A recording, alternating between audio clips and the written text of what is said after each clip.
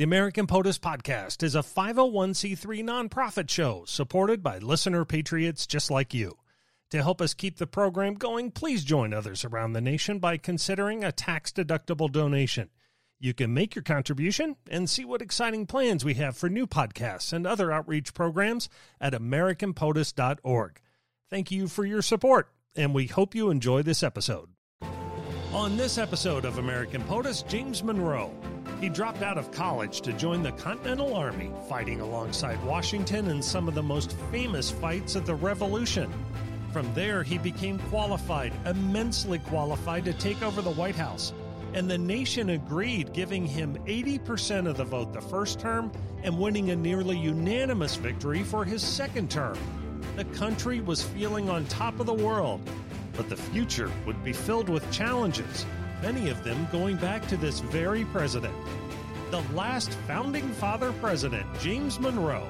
He's next on American POTUS. I'm Scott Brunn. With the help of presidential scholar Alan Lowe, we're opening the book on the men who have held our nation's highest office. In each episode, we'll tap into our nationwide cabinet of historians, authors, experts, and others to reveal the most compelling moments from these extraordinary patriots. To help us understand this founding father president is Tim McGrath. By day, he's a well-respected, successful business executive. By nights and weekends, an incredibly talented award-winning author. His book, John Barry, An American Hero in the Age of Sail, was awarded the American Revolutionary War Roundtable Book of the Year for 2010. We want to talk about James Monroe, though, and Tim's new book called James Monroe, A Life is the perfect place to turn. We'll link to this title on our AmericanPOTUS.com website if you're interested in checking it out. Tim, we appreciate you taking the time to join us here on the podcast. Well, thank you, Alan and Scott, very much for having me. It's a privilege to take part and much appreciated. Thank you so much, Tim. Let's start at the Revolution and Monroe's service in the Revolution. How did that set the foundation for his later political successes? Well, that's a good start for it. And I think William and Mary was his jumping off point. He was a son of a farmer and carpenter who both his parents, Monroe's parents, died when he was young. And he was literally, his guardian angel was his uncle Joseph Jones, who was a very successful attorney and a member of the House of Burgesses and a go-to guy for advice by his friends Washington and Jefferson. And Jones saw that he got a chance to advance his schooling at William and Mary just at the time when the colonies were feeling their oats and looking to rebel. He took part in the seizure of the powder magazine, what they called the Powder Horn, with some other students. And the summer of 76, he enlisted in the 3rd Virginia Regiment and was almost immediately promoted to a lieutenant. Among his fellow comrades in arms was an old schoolmate of his from elementary school, if you could call it that, or prep school, John Marshall. In any event, the 3rd Virginia marches up to New York, where the Continental Army is, and they arrive in Harlem Heights the day that Washington's troops are routed at the Battle of Kips Bay, where he famously lost his temper and says, are these the men I've got to fight this war with? The very next day, Monroe and the 3rd Virginia take an active role in a smaller battle of Harlem Heights, which is a small but significant at the time Continental victory. Monroe carried a rifle, which meant that when he fired his weapon, he was much more accurate. But at the same time, it was a riskier enterprise because it took nearly twice as long to load a rifle as it did a musket.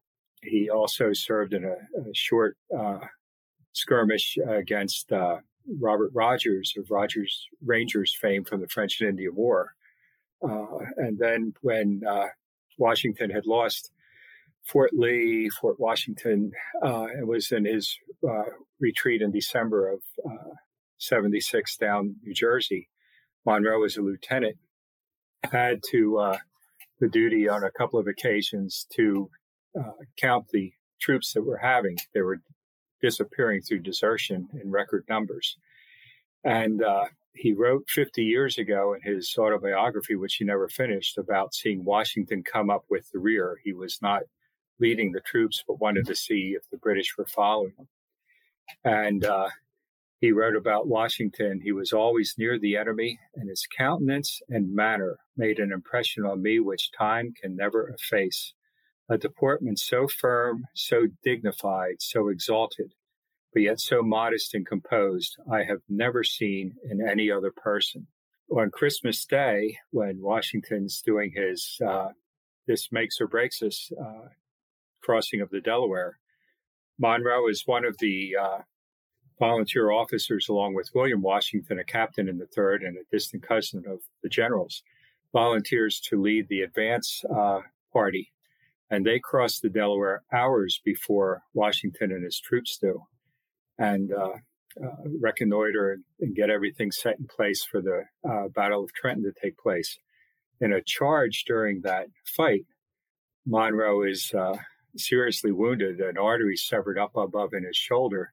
And we would not be having this conversation today were it not for the fact that Monroe's troops woke up a house of the dogs in a house that belonged to a doctor named Riker, who came out expecting to scream his New Jersey accent at the Hessian Germans and found out that he was surrounded by Americans with a Virginia accent. And when he realizes what they're doing, he said, well, I'll come. Maybe I can help some poor soul if something happens to them. And the poor soul turned out to be James Monroe. He's promoted to captain. He served at the Battle of Brandywine, where he met Lafayette. They became lifelong friends, and stayed through Valley Forge as an aide to Lord Stirling. He took a significant role in the Battle of Monmouth, again, in the midst of the battle, sneaking in through the woods to see what Cornwallis was up to.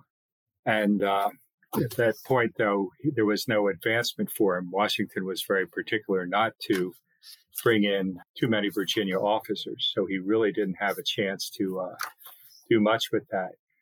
He left to go to Virginia, and Washington wrote a glowing letter of recommendation for Monroe, saying he has in every instance maintained the reputation of a brave, active, and sensible officer. And that took Monroe back to Williamsburg. I was amazed. I guess I always knew that he had been injured at Trenton, but I had no idea how close to death he had come. Yeah, he was very, very lucky. Had that not happened, he probably would have bled to death on King Street in Trenton. And so it was just a happenstance situation that are sort of the sort of things you read about and go, oh, no, you couldn't make this up. Right. And that's the first of many of those with James Monroe. Now, you show throughout the book a central theme of his life was his friendship with his mentor, Thomas Jefferson. Not a bad mentor to have. How did Monroe and Jefferson meet, and what explains that very enduring friendship and partnership?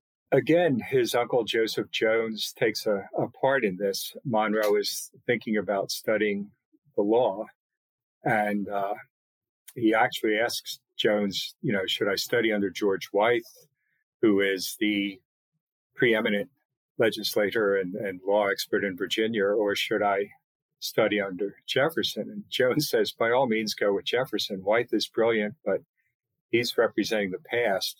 Jefferson's career is happening now, and he would certainly be somebody that, you could establish a nice relationship with. So they meet. By this time, Jefferson is the governor of Virginia, and he takes an immediate liking to Monroe. He sees that he's very, very earnest and wants to improve himself. He certainly has a wealth of ambition beneath his 6-foot frame. And Jefferson takes him on as one of his law students. Back then, you learned law, I guess, the way you learned to play the piano, practice, practice, practice.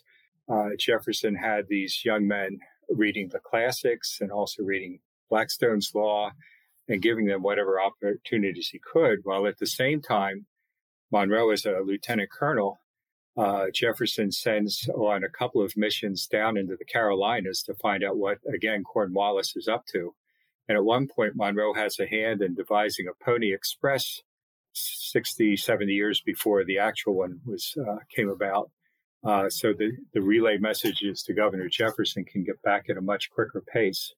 There's a great quote by Jefferson when he writes a letter of introduction for Monroe to James Madison, where he talks about him and he says of Monroe, "Turn his soul wrong side outwards, and there is not a speck on it." Over the course of their relationship, Monroe acquired plenty of specks, but certainly at that time, that was pretty much where they were. And they remain, close friends all their lives. And Jefferson uses Monroe very much to his advantage. He's getting information from Monroe while Monroe is Washington's minister to France at the tail end of the Reign of Terror and before the Napoleonic Wars.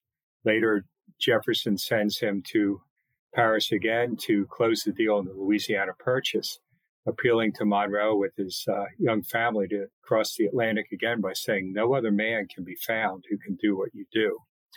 And while Monroe is in Europe, he goes from finishing the Louisiana Purchase to becoming an envoy to Spain in hopes of acquiring Florida, and then minister to Great Britain, where he's pretty much treated as a persona non grata by Parliament and King George alike.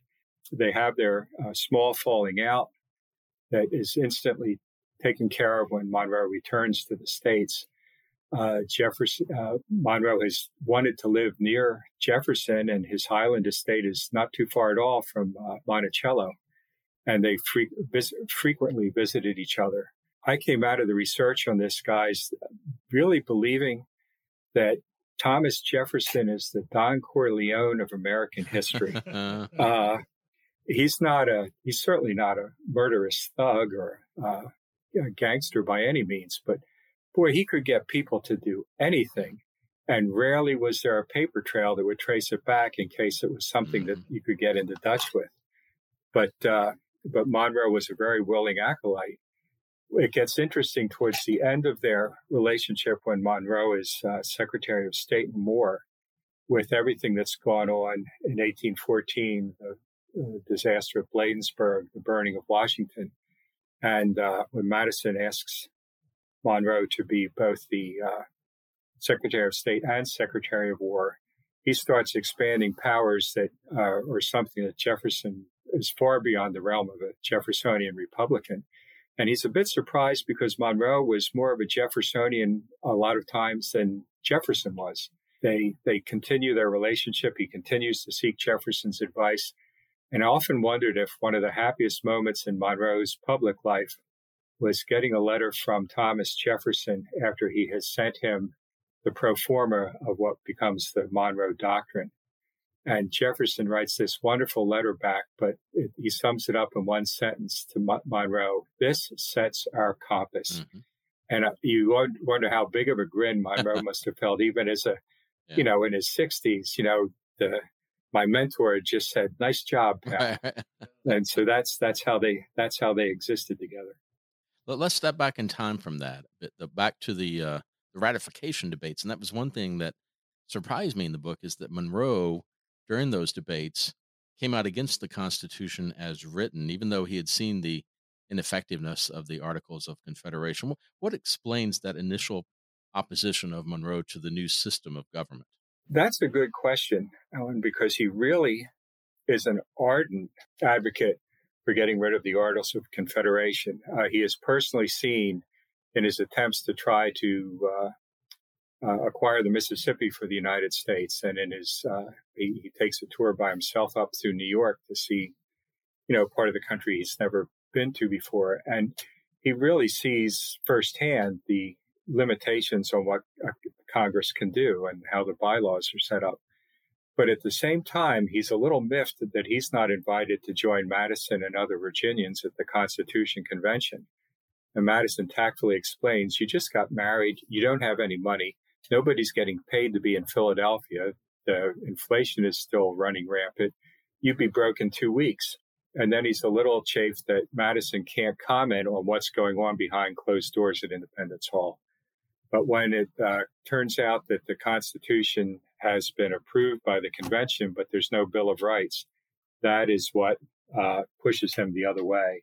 he says at some point, I am always a decided and warm friend to a Bill of Rights.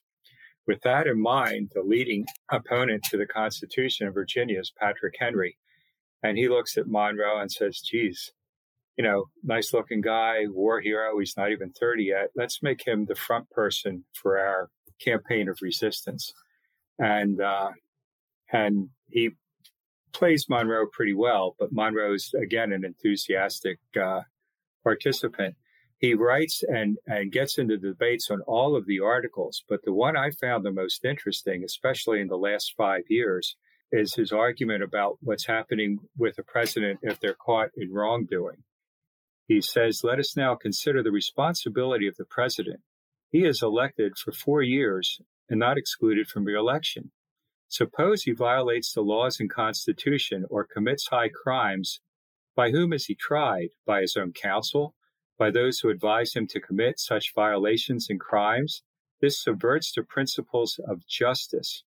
Will not this be an inducement to foreign nations to use their arts and intrigue to corrupt him or his counselors?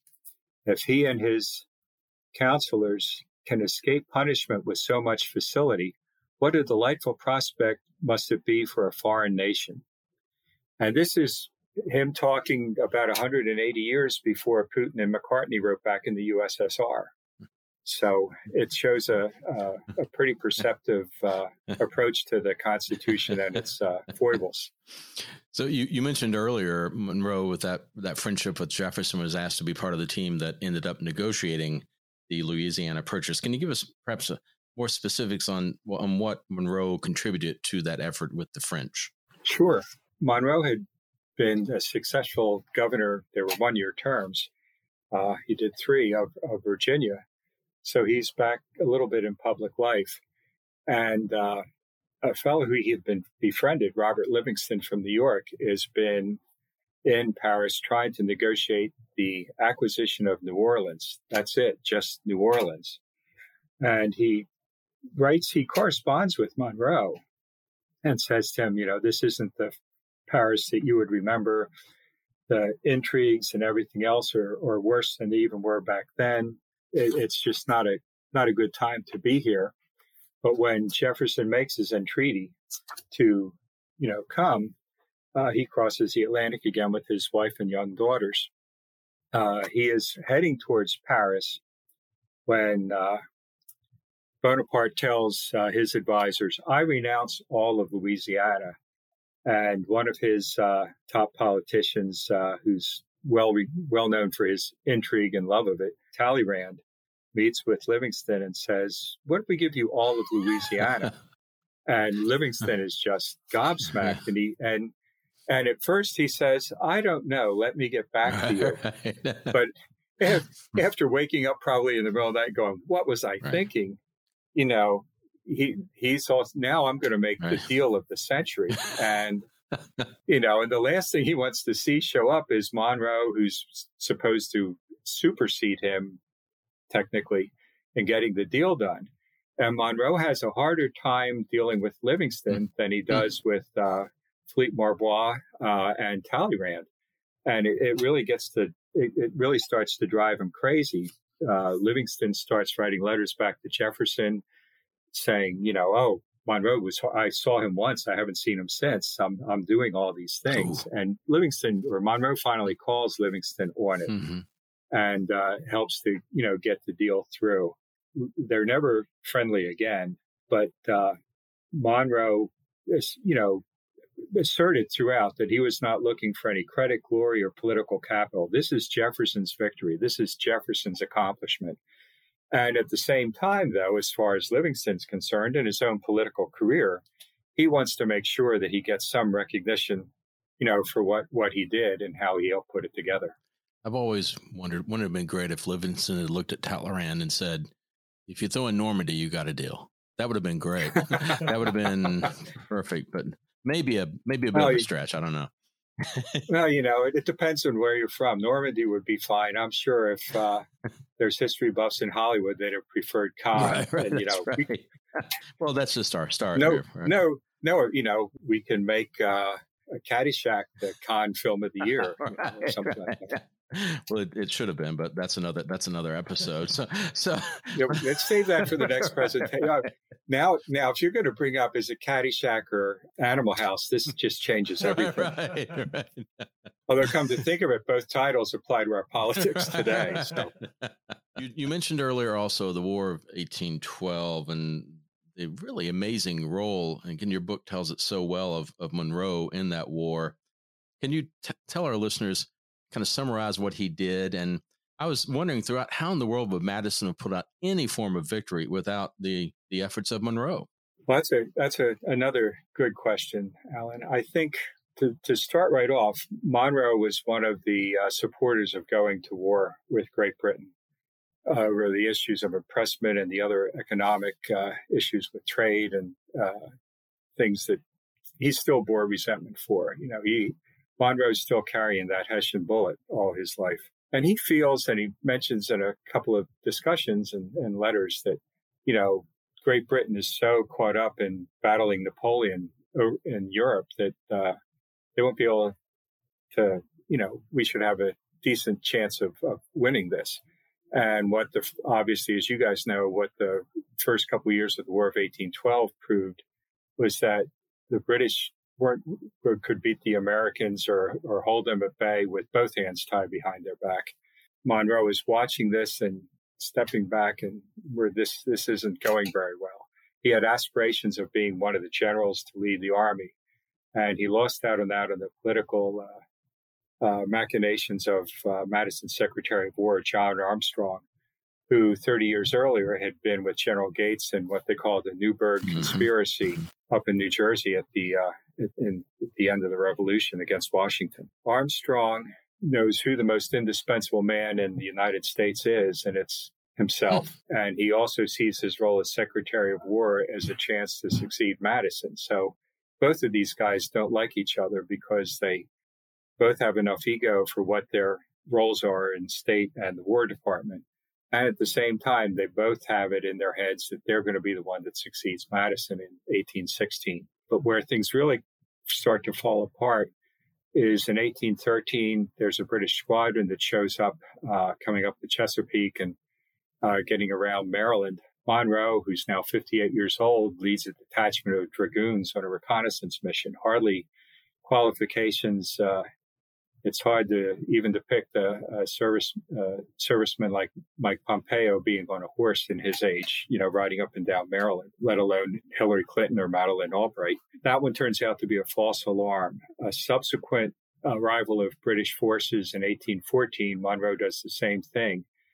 And he says, they're coming to Washington. Armstrong, why would they come here? It's the capital, but that's nothing. They'll go to Philadelphia. They'll go to Baltimore. They'll go to Charleston or New Orleans, but they're not going to come to Washington. You have my personal guarantee.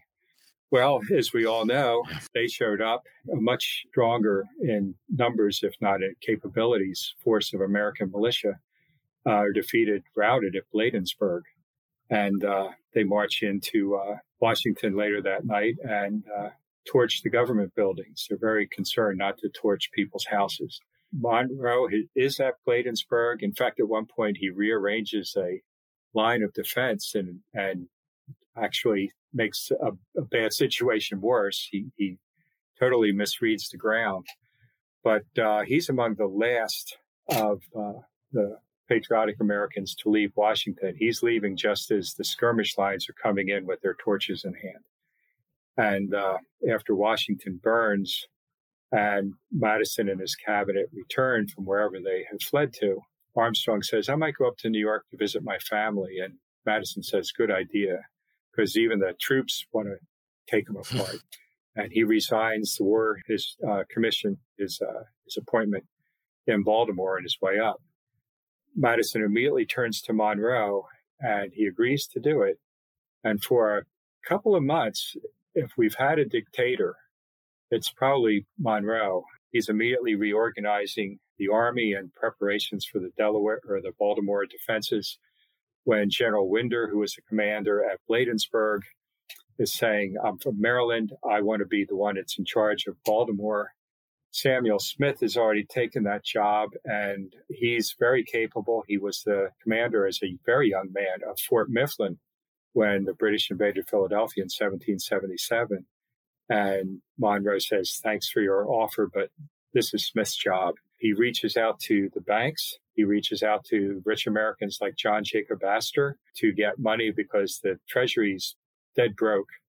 And he also sends a missive to Andrew Jackson in Mobile to get himself and his troops to New Orleans, unaware that Jackson, being Jackson, is in Pensacola on a raid he wanted to do, but gets Monroe's information time to be in New Orleans at exactly the right time. So I think you're right. He's invaluable, especially in the last year of the war. But even what's more important to me, Alan, is that this is a man who learns his lessons, even if they come at him the hard way. He had been an advocate for the war. He saw how egregiously unprepared the United States was for it. And he starts making plans and putting into effect policies to make sure this doesn't happen again. We're talking about Jefferson and their relationship. He informs Jefferson of the plans he's looking to do. He's telling him our finances are in a deplorable state. The country is consisting of the best materials in the world. People are patriotic and virtuous, but we're losing this war because we're not conducting it, and we have neither the money or in the Treasury or credit. And Jefferson doesn't like at all what he's saying, but he appeals to Monroe's situation on his political survival. He says, going into this, if you fail, you're done. And Monroe's reply is basically, well, if that's the case, so be it. And he starts making changes. Gary Hart, in his biography of Monroe, called him our first national security president. And this is where he starts to embark on that path. Well, on the heels of those successes of Monroe in the War of 1812, he's elected president in 1816. Why are the 2 terms he served as president often called the era of good feelings, despite the fact that, as you show, political infighting continued during those years? It's a good question. It's one of those things, I guess, like that last line or one of the last lines in The Man Who Shot Liberty Valance, when the legend becomes fact, print the legend. Right. The era of good feelings rightly can pertain to the first couple of years of Monroe's 8 years in the presidency, but the Panic of 1819 certainly ends any era of good feelings. But Monroe comes into the presidency at a very interesting time in our history, and a very rare one. You know, we haven't won the War of 1812, but we have survived it. You know, basically the Treaty of Ghent says we're just going to go back to our neutral corners, and that's how we're going to end this war. But there's an undercurrent of optimism about, hey, we're still here. We're still a country, that coincides with westward expansion. And Monroe is looking at this as a chance to really, try to end partisanship, which is something for him because he'd been such an uber partisan. If he had been if we had TV back in those days while he was a congressman, governor, or senator, he'd have been on MSNBC or Fox News every damn night. That was who he was. But he's now looking at what to do. And he makes a very famous comment that the chief magistrate of the country should not be in charge of a party. And he takes some of the best Federalist ideas, and he certainly recruits Federalist voters and some of the lower members of in rank, but he doesn't take any Federalist leaders with him, like his old friend and defeated presidential rival Rufus King. But he looks at how he can weld the best ideas of both the Jeffersonian Republicans and the Federalists and move forward with being able to, do more things for the country. And he comes pretty close. I'd say he pretty much ends partisanship for the most part, except for different issues, until he's reelected president again. The legend is that some voter cast the only lone electoral vote because he thought that Washington should be the only president to receive unanimous electoral votes. It actually was a New England politician named Plumer who didn't like Monroe at all. I think he cast his vote for John Quincy Adams. as soon as Monroe has won, and then the other thing I found so interesting is when you'd say, oh my God, he won, without any kind of opposition. The voter turnout was worse than we see in a bad year in the last 50 years. It was in some cases like 10% because everybody thought he was going to win and it's raining or whatever. But he's no sooner reelected than the partisanship comes back. He's got Clay and Andrew Jackson running outside of his own cabinet. And at one point, he has 4 of his cabinet members seriously running for president. His Secretary of the Navy realizes he's not going to make it. And he winds up being the only Supreme Court appointment Monroe gets in 8 years. Wow. But 3 of his other members, Quincy Adams, John Calhoun, and William Crawford, Secretary Treasury, are doing everything they can, some not as subtly as others, to get the nomination from the Republicans. Of course, in the political atmosphere at that time, you're seeing the disintegration of the Federalist Party post-War of 1812.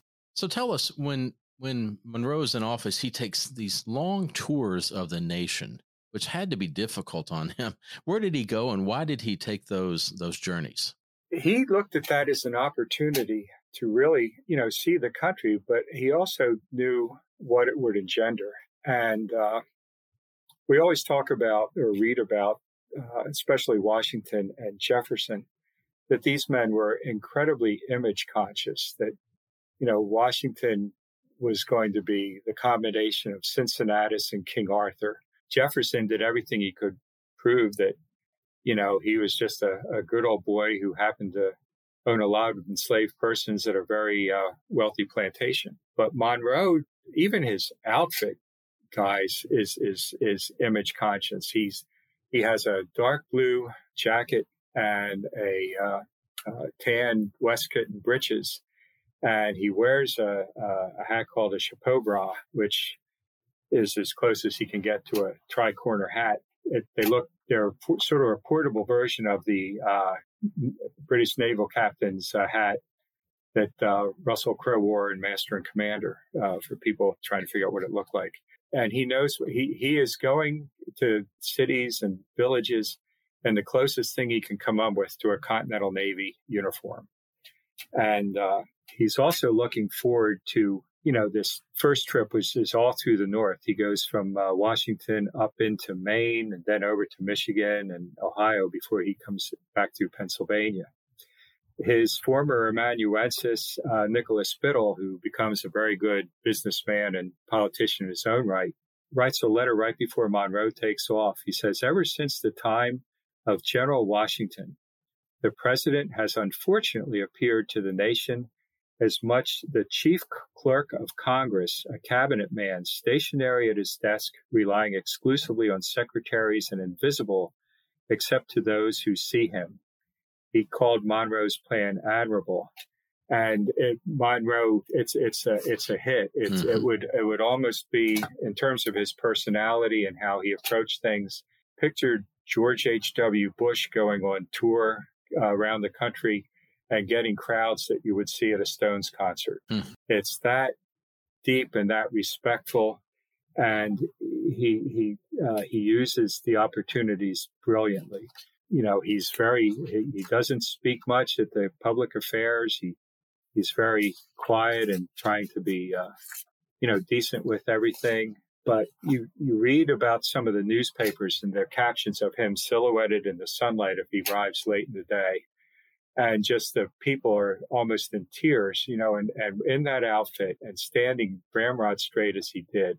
How many family members are looking at him and go, he reminds me of Dad. He reminds me of my husband. He's my younger brother that did not come back. He hits such an emotional bell with this. Mm-hmm. And it's actually in Boston, which is still one of the last hives of federalism, where the Boston newspaper, the Columbian Sentinel, has a headline, Error of Good Feelings.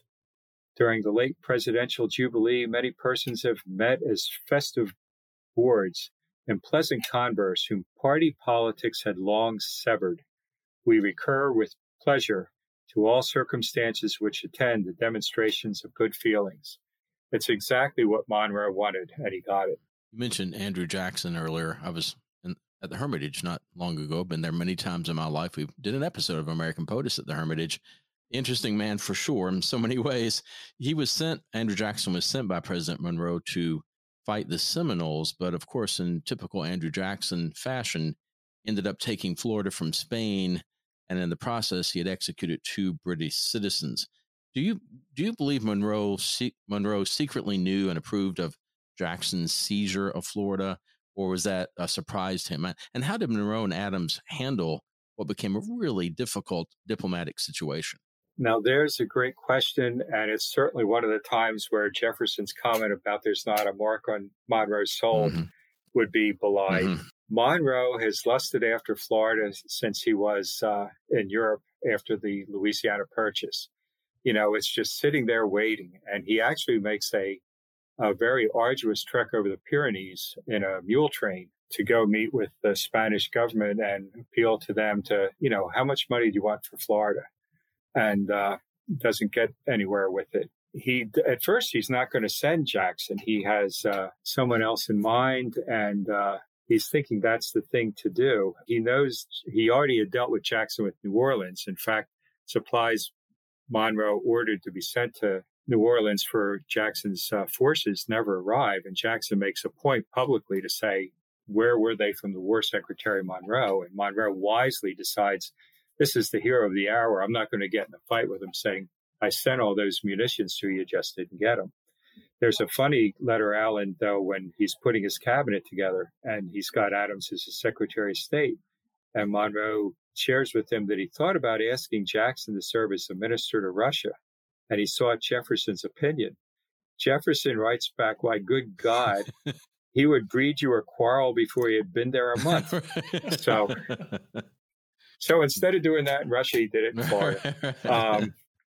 And he creates, as he does his whole life, more teapots full of tempest than one could ask for. And it gets into a fight with Monroe's cabinet. John Calhoun, no fan of Jackson's, and who probably views him as a Southern rival for the presidency somewhere down the road, once excoriates Jackson in the cabinet meetings and wants Monroe to call him on the carpet. John Quincy Adams, however, as Secretary of State, is, hold on. He did exactly what we wanted. And in fact, at one point, Jackson, before he goes, says to Monroe, what's his letter say, as the arms of the United States must be carried to any point within the limits of East Florida, where an enemy is permitted and protected or disgrace attends, he'll take care of it. But he also says, realizing it's not much of a diplomatic mission, let it be signified to me through any channel. And he suggests another congressman named Ray, you guys probably heard of it, maybe our audience hasn't, that the possession of the Floridas would be desirable to the United States, and in 60 days it will be accomplished. And that letter back and forth, and Monroe's lack of answering it kind of haunts him both personally and publicly through the rest of his time. But it's Adams and Monroe who get the upper hand. We'll tell him, you really shouldn't have done all this, and we'll send a letter and say that in public.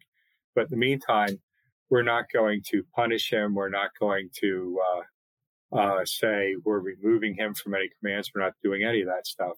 He got us what we wanted. And Adams uses what happens very capably in negotiation with Luis Onís and the Spanish government. It takes them a couple of years, but it happens. Monroe does wind up getting Florida. We certainly were not going to get Florida back. Not legally. That's right. Now, Monroe and Adams, you say in the book that relationship, I think the quote is one of the most consequential relationships in American history. Can you just remind our listeners about the Monroe Doctrine, what that was, and why it was so important then and why it continues to be important today? Sure. And that's another good one to raise. Let me start, if I can, by saying that Monroe's relationship with John Adams was terrible. In fact, when he returns, Adams has ascended to the presidency, and Monroe's been recalled from France in disgrace. And Adams makes a point to calling him the disgraced minister. When Monroe becomes governor, Adams sends him a letter in 1800 that he's planning on coming to visit Virginia. And as such, it's a requirement for Monroe to welcome officially the President of the United States. He sends a letter back, and I'm surmising, but he basically says, you might be coming to my backyard, but you're not being invited to the barbecue. And Adams does not come. So they've had this bristling relationship. And then in 1811, when Monroe is made Secretary of State, he gets shouldn't call it fawning, but let's call it fawning, letter from John Adams, congratulating him and wishing him all the best in this new step in his career, the great things he's going to do. And my son, John Quincy, will be reporting to you, and he will certainly be, a loyal officer to what you wish to do, which is basically saying, let's see, Jefferson, Madison, and probably Monroe will be the next president, but the other two guys made it. So if I can get Quincy the job, then he'll succeed Monroe if Monroe gets it. And I'm sure he saw through that, but Monroe writes a very nice letter back. There's a beautiful letter from Abigail Adams during the War of 1812 and 1813 when she writes Monroe that she and her husband are old and infirm, and they're not going to be around much longer. And is there any chance that Monroe can work some magic to get Quincy Adams, who's the minister to the Tsar in Russia, home? And Monroe writes an equally kind letter back saying, we'll do whatever we can. Keep me posted as to your health. But right now, his services are invaluable. The Tsar was at that point trying to intercede to end the war. But Quincy Adams is more than qualified to be the Secretary of State. They never become close friends. They're very polite with each other. They spend an inordinate amount of time together. Adams, like many people, thought that Monroe was not the brightest bulb in the box. And when your two best friends are Jefferson and Madison, you don't stand much chance of getting that title. And yet Monroe is thought of by everybody as probably one of the wisest presidents. And certainly John Calhoun remarks about it. I never met a man with better judgment. A visitor to Monticello, when the three Virginians are there, he talks about it's obvious that Jefferson has the best brain, Madison has the best legal knowledge, but Monroe is the best judge of things. And Quincy Adams comes to see that too. They really give each other the leeway to disagree. And Adams comes away really saying he learned an awful lot from Monroe to how to look at a problem and how to resolve it and when to address it. And he calls, Monroe starts his cabinet meetings with what Adams calls his Sibyllin leaves. It's basically like, we sit down at a meeting and take a legal pad and draw a line down the middle. And here's the agenda and here's the comments. And he doesn't do much talking. It's mostly Adams and Crawford and Calhoun and Wirt, whoever taking it. But at the end, it's based on Monroe's questions. Henry Clay's been after Monroe to recognize the South American republics since 1817. And Monroe is very friendly in his policies and everything else, but he's not ready to do so. And finally, by 1822, 1823, he decides the time is right. The Napoleonic Wars are long over, and it's time for us to do this. Are we strong enough to support, the promise that if European countries, come back to the New World to colonize, we're going to fight you? Maybe, maybe not. But the one thing he knows he has is the backing of the British government and, more importantly, the Royal Navy.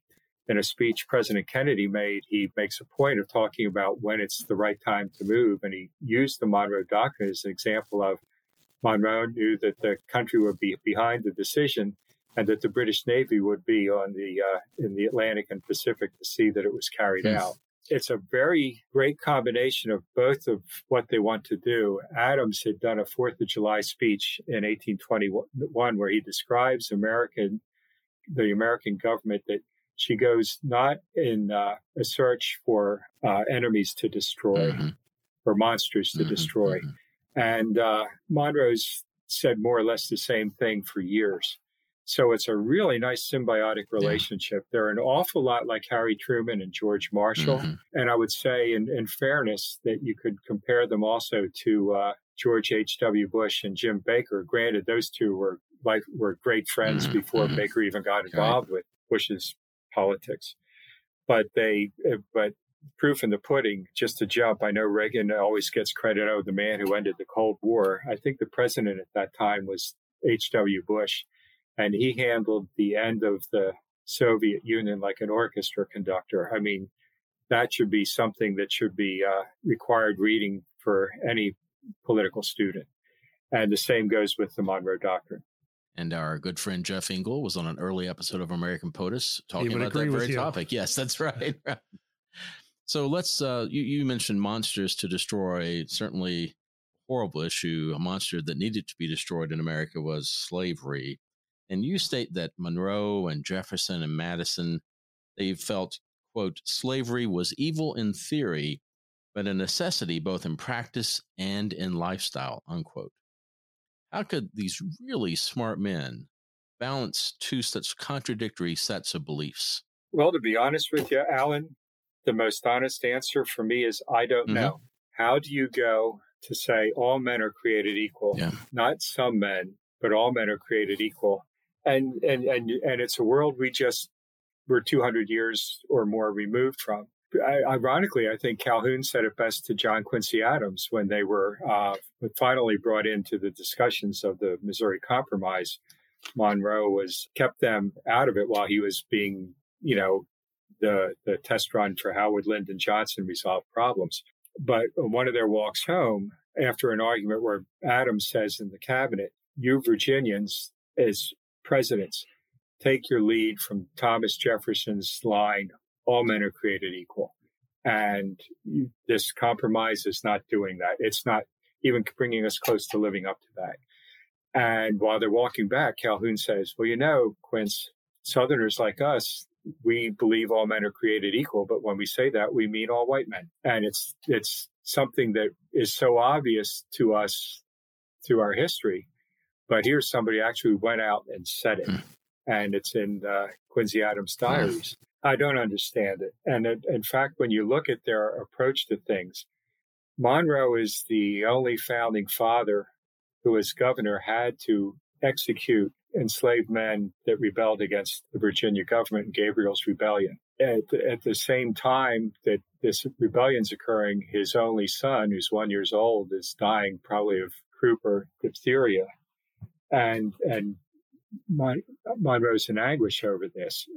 If it weren't for a severe thunderstorm, Gabriel was a blacksmith who had been branded for attacking an overseer. And his owner had pretty much set him up with his own blacksmith shop in Richmond for him to return every day. And, of course, collect the money that Gabriel was getting for him as a smithy. And Gabriel establishes this almost Spartacus-like network on plantations. And on this one given night in August of 1800, here we go. This is what we're going to do. And a terrific thunderstorm keeps them from getting off their plantations. And two of the enslaved men that are part of it rat them out. In fact, Gabriel's Rebellion frees two enslaved men, and it's those two gentlemen. But as they're captured, Monroe really is going through the difficulties of what to say, what to do, how can we get this issue resolved? And has begun executing the ringleaders. And he basically says in a plaintive letter to Jefferson, what can we do? We can't send them to the territories. We can't not. How do we say whether mercy or severity is the better policy in this case? And before Monroe closed, he asked the question at the heart of his inner agonizing debate, where to arrest the hand of the executioner? Basically saying to Jefferson, when do I stop myself from this? And the letter almost reads like it's a combination of Abraham Lincoln and Pontius Pilate and Hamlet.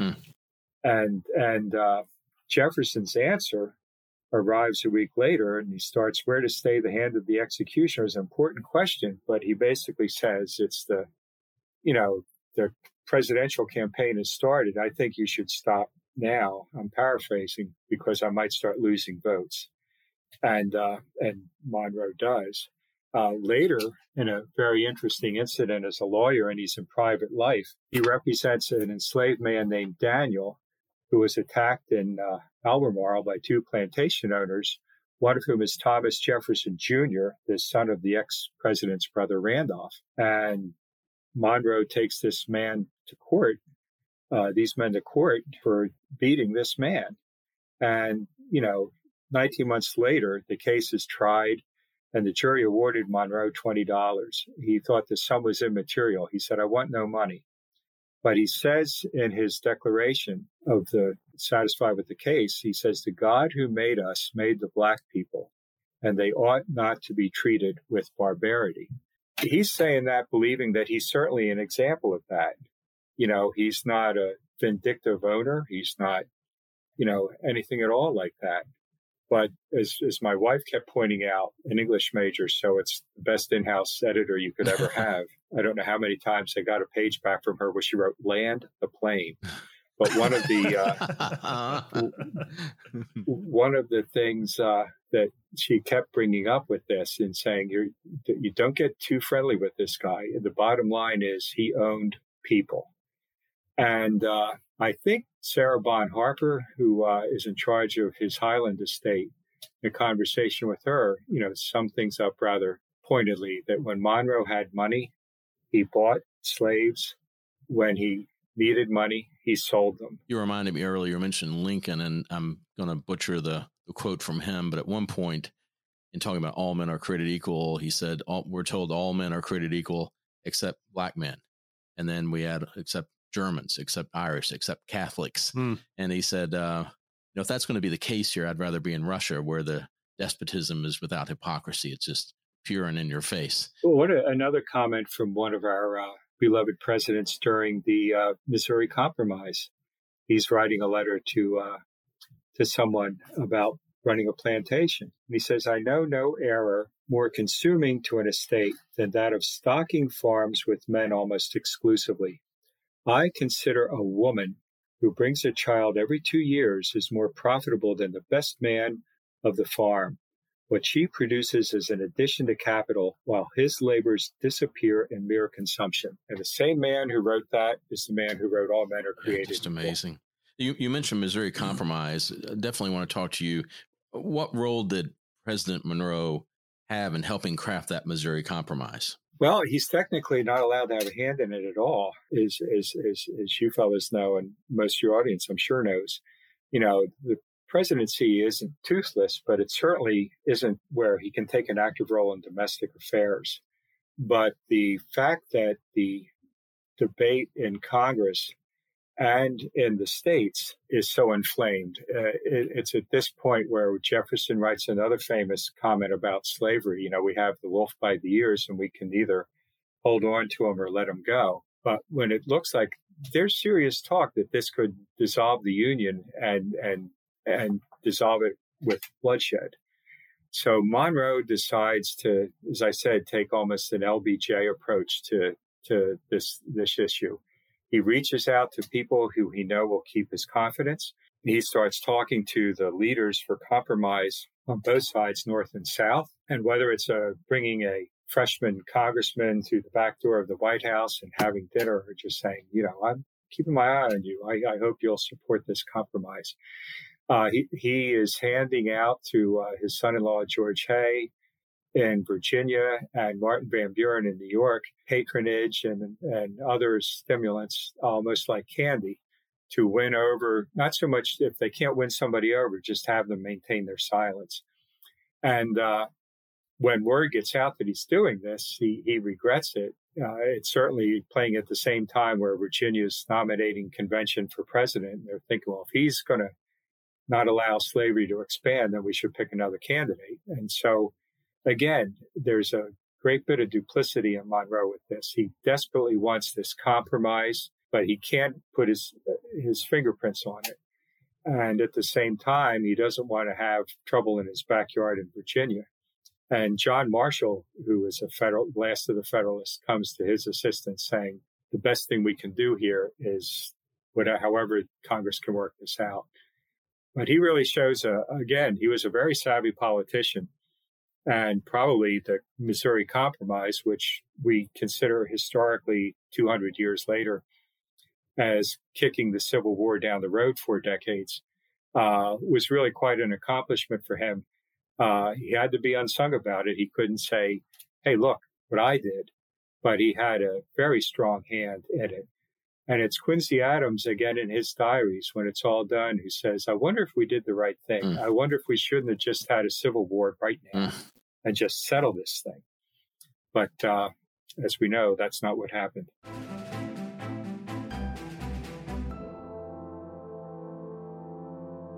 So we've covered a lot of ground talking about Monroe's political career, but now let's lighten things up a little bit. I want to know more about his personal side, okay? Sure. So he may have been our first president to participate in a photobomb 75 years after Washington's Christmas night crossing of the Delaware River. Goodness. The painting we all know today was created. You talked about Monroe being part of the attack earlier. So the story goes that was actually Monroe holding the American flag right behind Washington in the painting. Is that true? Wouldn't that be a paint bomb or a painting bomb? A painting bomb, yeah. I would think, yeah. You could say oil bomb, but then it takes the whole context, another way. Everything you described in that painting is correct. So that is him. That is him, and that's him holding an American flag, and they are in the boat with George, and all of that is true. As long as we're talking about the painting. Right. As we said, Monroe departed hours before Washington crossed. And while we did have a flag, it wasn't that one. That comes a couple years later. It's correct in every detail, Alan and Scott. Let's leave it at that. All right, there you go. Okay. So oddly enough, Revolutionary Patriot Monroe actually married someone from a household that leaned a little toward helping the crown. So how did these two get together? Oh, it's a terrific story. By this point, the government is up in New York, and Monroe's a congressman, 27 years old, I guess, when he meets the 17-year-old Elizabeth Courtright. Her father was a very successful merchant. He actually had a hand in some privateers in the French and Indian War. And he had a house called the Sycamore, which is right down near Wall Street, near the Federal Building, near Fraunces Tavern. And he has 4 very beautiful daughters. And so they were almost sort of like the Schuyler sisters. Yeah. And in fact, young Rufus King sends a letter to Monroe, who was already smitten by Elizabeth while he's in Virginia, saying, we were at the opera and all the men were swarming over the Courtright sisters, and hints that he was one of them, and which doesn't make Monroe too happy. In fact, Elizabeth's friends are saying to her, you can do a lot better. I mean, he's a nice looking guy, but he's not that good looking. He's a congressman, but he's not a very important one. He doesn't seem to have any money. He's always wearing the same suit, whatever. But they fall hard for each other. It's one of the great marriages in our presidencies. He is absolutely, totally in love with her. And she's very well educated, apparently quite the pianist. She spoke languages. You look at her pictures, she's beautiful. She looks like a goddess. At the same time, she's not overly outgoing. At one point, she's heading to her new home in Virginia after Congress is over. Monroe buys a chariot, not the Charlton Heston variety, but one that can seat a driver and 2 people. And for company, she has James Madison, who everybody said talked in a whisper, where they're bumping over roads, and Elizabeth is very pregnant. And of course, Madison and Monroe are shouting back and forth politics in between, saying, "How you doing, Liz? Are you okay?" And probably no one. Washington had a wonderful reputation as being the consummate host at Mount Vernon, but I'll bet nobody in his life was happier to see Mount Vernon and General Washington than the very expectant Elizabeth Monroe. And there's documentation how he arranged to have a bath drawn for her, have her own room. You can eat your meals while we talk politics and everything else. But later on, while Monroe is minister to France and just arrives. The Reign of Terror is still eating its own. Among the people in prison are Tom Paine and Lafayette's wife, Adrienne. And Monroe does everything he can think of to get them out of prison. But he knows that as a dignitary, he can't go visit Adrienne in her cell, which is actually part of an old hotel. And her mother and sisters have already been beheaded. So Elizabeth, who's all of like 25 years old, gets the carriage all cleaned up, gets in her best finery, and gets a basket of fresh bread and fruits and wine, and goes through the streets of Paris to go see Adrienne Lafayette. And it's the first step that's taken to get her released. The French call Elizabeth La Belle Américaine for how beautiful she is and her class and dignity. And if there is a first lady that really is cut from her cloth, it's clearly Jacqueline Kennedy Onassis, who was equally well-educated, equally cultured. Mrs. Kennedy had quite an admiration for the furniture that the Monroes brought to the White House and had it, put in place and restored. And then again, also showed her own great courage those 4 days in November when she pretty much held not just the country, but the whole world together. So that would be my closest. Ironically, the Monroes and Madisons are friends, except for a couple of years of falling out after Monroe returns from his second trip to France. And there's a charming couple of stories where while Monroe's in Virginia, he asks Madison to look into some furniture for him and his newly married spouse. And Madison proves that as a furniture buyer, he is one hell of a legislator. One of Monroe's sisters says, she gives it a word, that the furniture he's chosen is vile. So when the Monroes are in France, James Madison has fallen in love with Dolly, and they get married, and he asks he writes a letter saying, could you help us pick out furniture and some furnishings?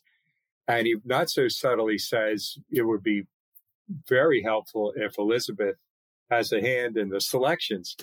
And it's almost right up there with the first 5 minutes of the movie Jaws when Roy Scheider says to the young cop, let Polly do the printing. There's, and apparently Elizabeth did a great job because there's no comments about what they got.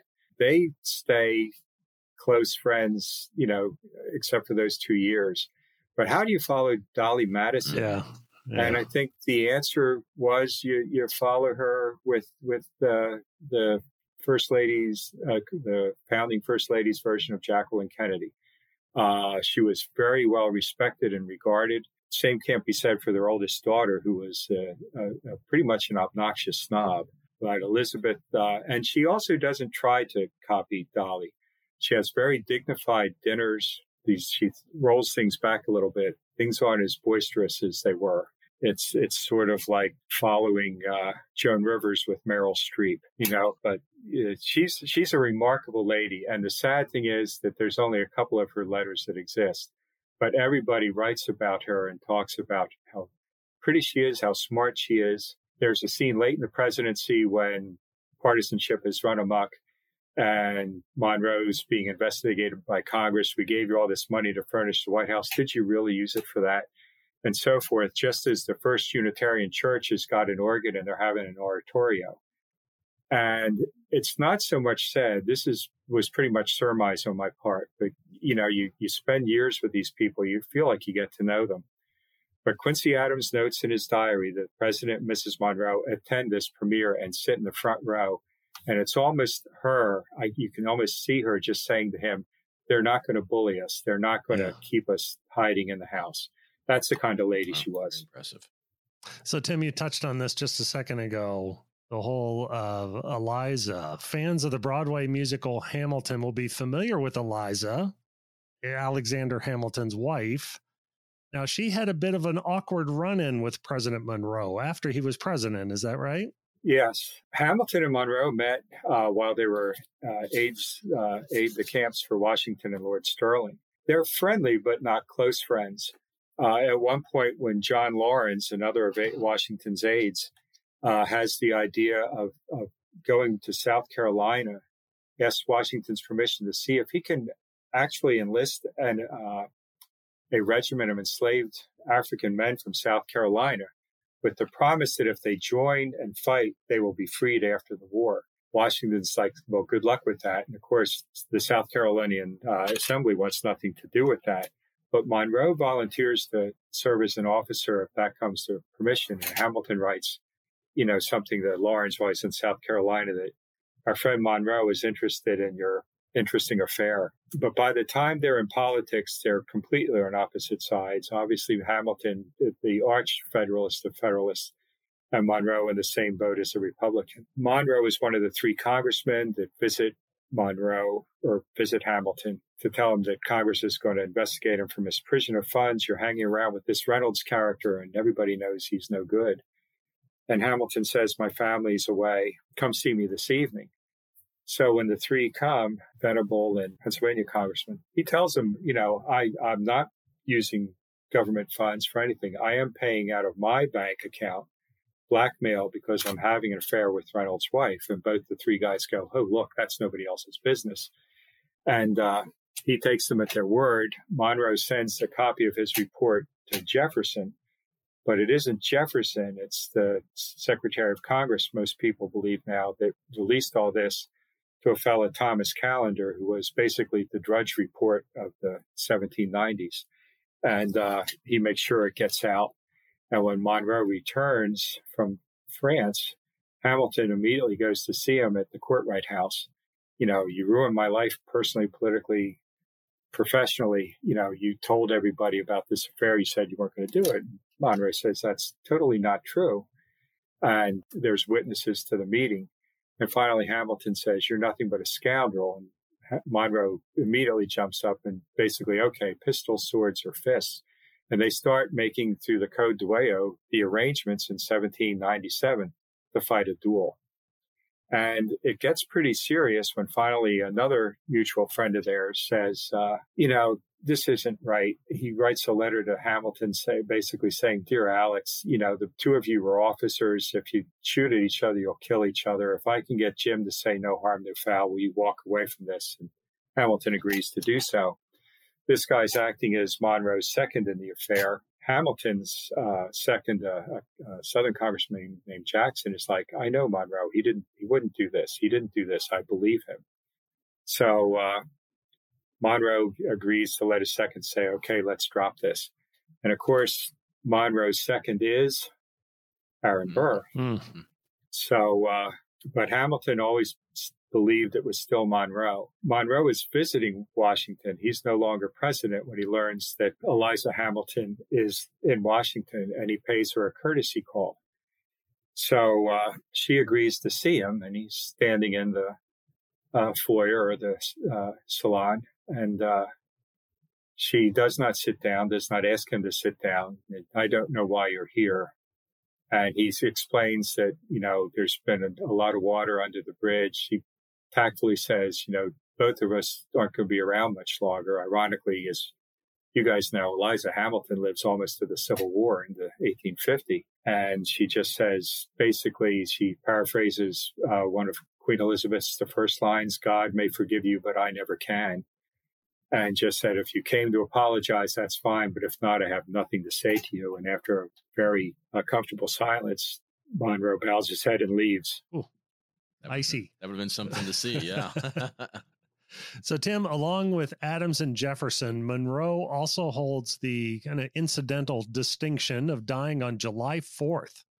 How did the nation react to another patriot passing away on Independence Day? Well, it was 5 years after Adams and Jefferson, so 55 years after the Declaration. Monroe is penniless. In fact, he had applied for a memorial of $60,000, quite a bit of which was due from him when he was first in France. And Congress goes back and forth in dilly-dallies, and they don't pass it. I was immediately interested in seeing who was in Congress and how did they vote. James Knox Polk voted to give Monroe the money. One of Monroe's own naval secretaries, Benjamin Crowninshield, voted against it. James Buchanan, realizing that everybody's going to think he's the worst president, except maybe recently, didn't vote for it. But the one that really stung me, being 70 years old, was the Real Fest Parker, Davy Crockett. He voted, and I was like, oh, come on, Davy, you're better than this. And when the amount is cut to $30,000, it's passed, and among the people who supported that was Crockett. So he can go to the Alamo now. That's fine. But he is living with his youngest daughter and her husband, not too far again from Fraunces Tavern, right there on the 4th of July. We didn't get to mention this, but for 2 centuries, everybody believed that Monroe was another one of the founding fathers that never freed an enslaved person. He does on his deathbed, a man named Peter Marks. But they just found the documentation. It was at the Historical Society of Pennsylvania, and a very intrepid executive at Monticello uncovered it. But while he's listening to the bands play and the fireworks go off and the cheers, he very quietly passes away in a small room. The funeral for Monroe is the largest of that time in New York. It probably rivaled Ben Franklin's 40 years earlier. But everybody made note about, gee, this third person. When I was in 8th grade, I had a nun, Mother Mary Ephraim, who was Katharine Hepburn in a habit. And she was teaching American history and spoke about, that those 2 men died. And then she said, and James Monroe, 5 years to the day, died after that. And I got a quizzical expression on my face, and I laughed. And Mr. McGrath, what's so funny? I said, well, it's not so funny, but who were living ex-presidents back then? And she immediately said, well, John Quincy Adams and James Madison. And I said, oh, and I smiled. She goes, what's so funny? I said, I'm just imagining what went through their heads on the 3rd of July. Right. Yeah. Right. That's right. If Dolly said to Jim, let's have a barbecue on the 4th. Well, no, let's have it tomorrow. Right. That they must have wondered. It's, you get to be president, but you get to die with fireworks. It just. Finally, Tim, can you summarize in just a sentence or two his very popular presidency? Well, first, again, thank you guys very much for having me. And this has been a joy. In a sentence or two, Monroe left the country better than it was. When he came into the presidency, he really did. He increased the forts. He increased the Navy. He took great pride in sending the Navy out to intercept slave trader ships. Again, the problem with Monroe, is with all of them, though, is that his ideals of ending slavery through the American Colonization Society or whatever, all of his noble thoughts stopped at his boundary line of his property. But he improved what he could improve. He maintained what he could not. He did what he could on behalf of, he was the first education president, sort of like, President Bush, making that a cornerstone, getting girls educated. He was very pleased to see schools springing up with Native American lands. He thought that assimilation was the only way Native American tribes would survive.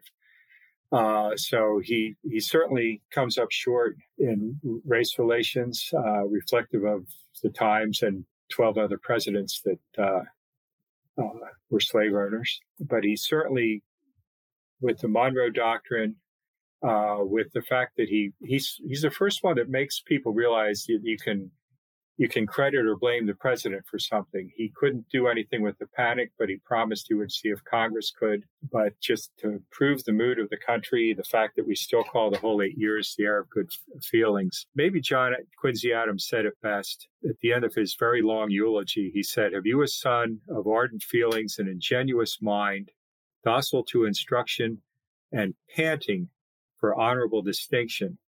Point him to James Monroe."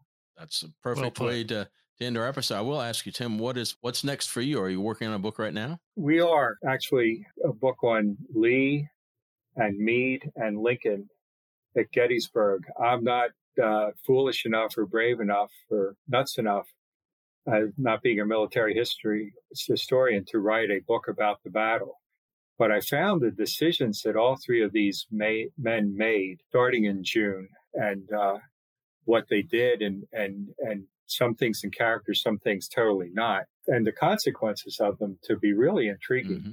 And of course, to describe, Meade, who was an unsung hero in the war still to this day, and he deserves better. Lee at Gettysburg is, as you guys and many of your listeners know, like, what was he thinking? You know, he's fighting the same battle the Union generals fought against him. And then Lincoln, at one point, the telegraph office, he's haunting the telegraph office, but there's no telegraph back in where he's going back and forth from. And there's just interesting that there's another character, General Daniel Sickles, who is a great foil for Monroe. He's almost, am I getting in trouble if I say he's Donald Trump with courage? It's just the roles that they played and the fact that that battle inspires Lincoln to basically, I think we may not know this in our lifetime, but I think future Americans in history will be saying, well, there is the Declaration of Independence and there is the Constitution, but it's the Gettysburg Address that we're trying to live up to most of all. Well, thank you so much, Tim, for a tremendous conversation. When that book is finished, please come back on American POTUS, and thank you for joining us today. I would be honored, guys. Thank you very much. I hope you and your families and your listeners stay safe and healthy through this pandemic. And again, my appreciation for a really wonderful time today. Thank you. Thanks, Tim. Thanks for listening to this episode of the American POTUS Podcast. We would appreciate it if you took the time to rate and review this show on the player you're listening to right now. We appreciate every word from everyone that listens to and participates in the podcast. We'd like to thank author Tim McGrath for joining us on this episode about James Monroe. More information on his book, James Monroe, A Life, can be found on AmericanPOTUS.com. While you're there on our website, drop us a note. We'd love to see your questions or comments on this episode or suggestions you might have for future topics. And if you haven't already, be sure to follow or like us on Facebook or Twitter so you'll be the first to know about new episodes and announcements. Graphic design for American POTUS is by The Thought Bureau. An original music score by Jonathan Clark Music. Finally, it's our presidential last word from James Monroe, quote, "Our country may be likened to a new house. We lack many things, but we possess the most precious of all, liberty."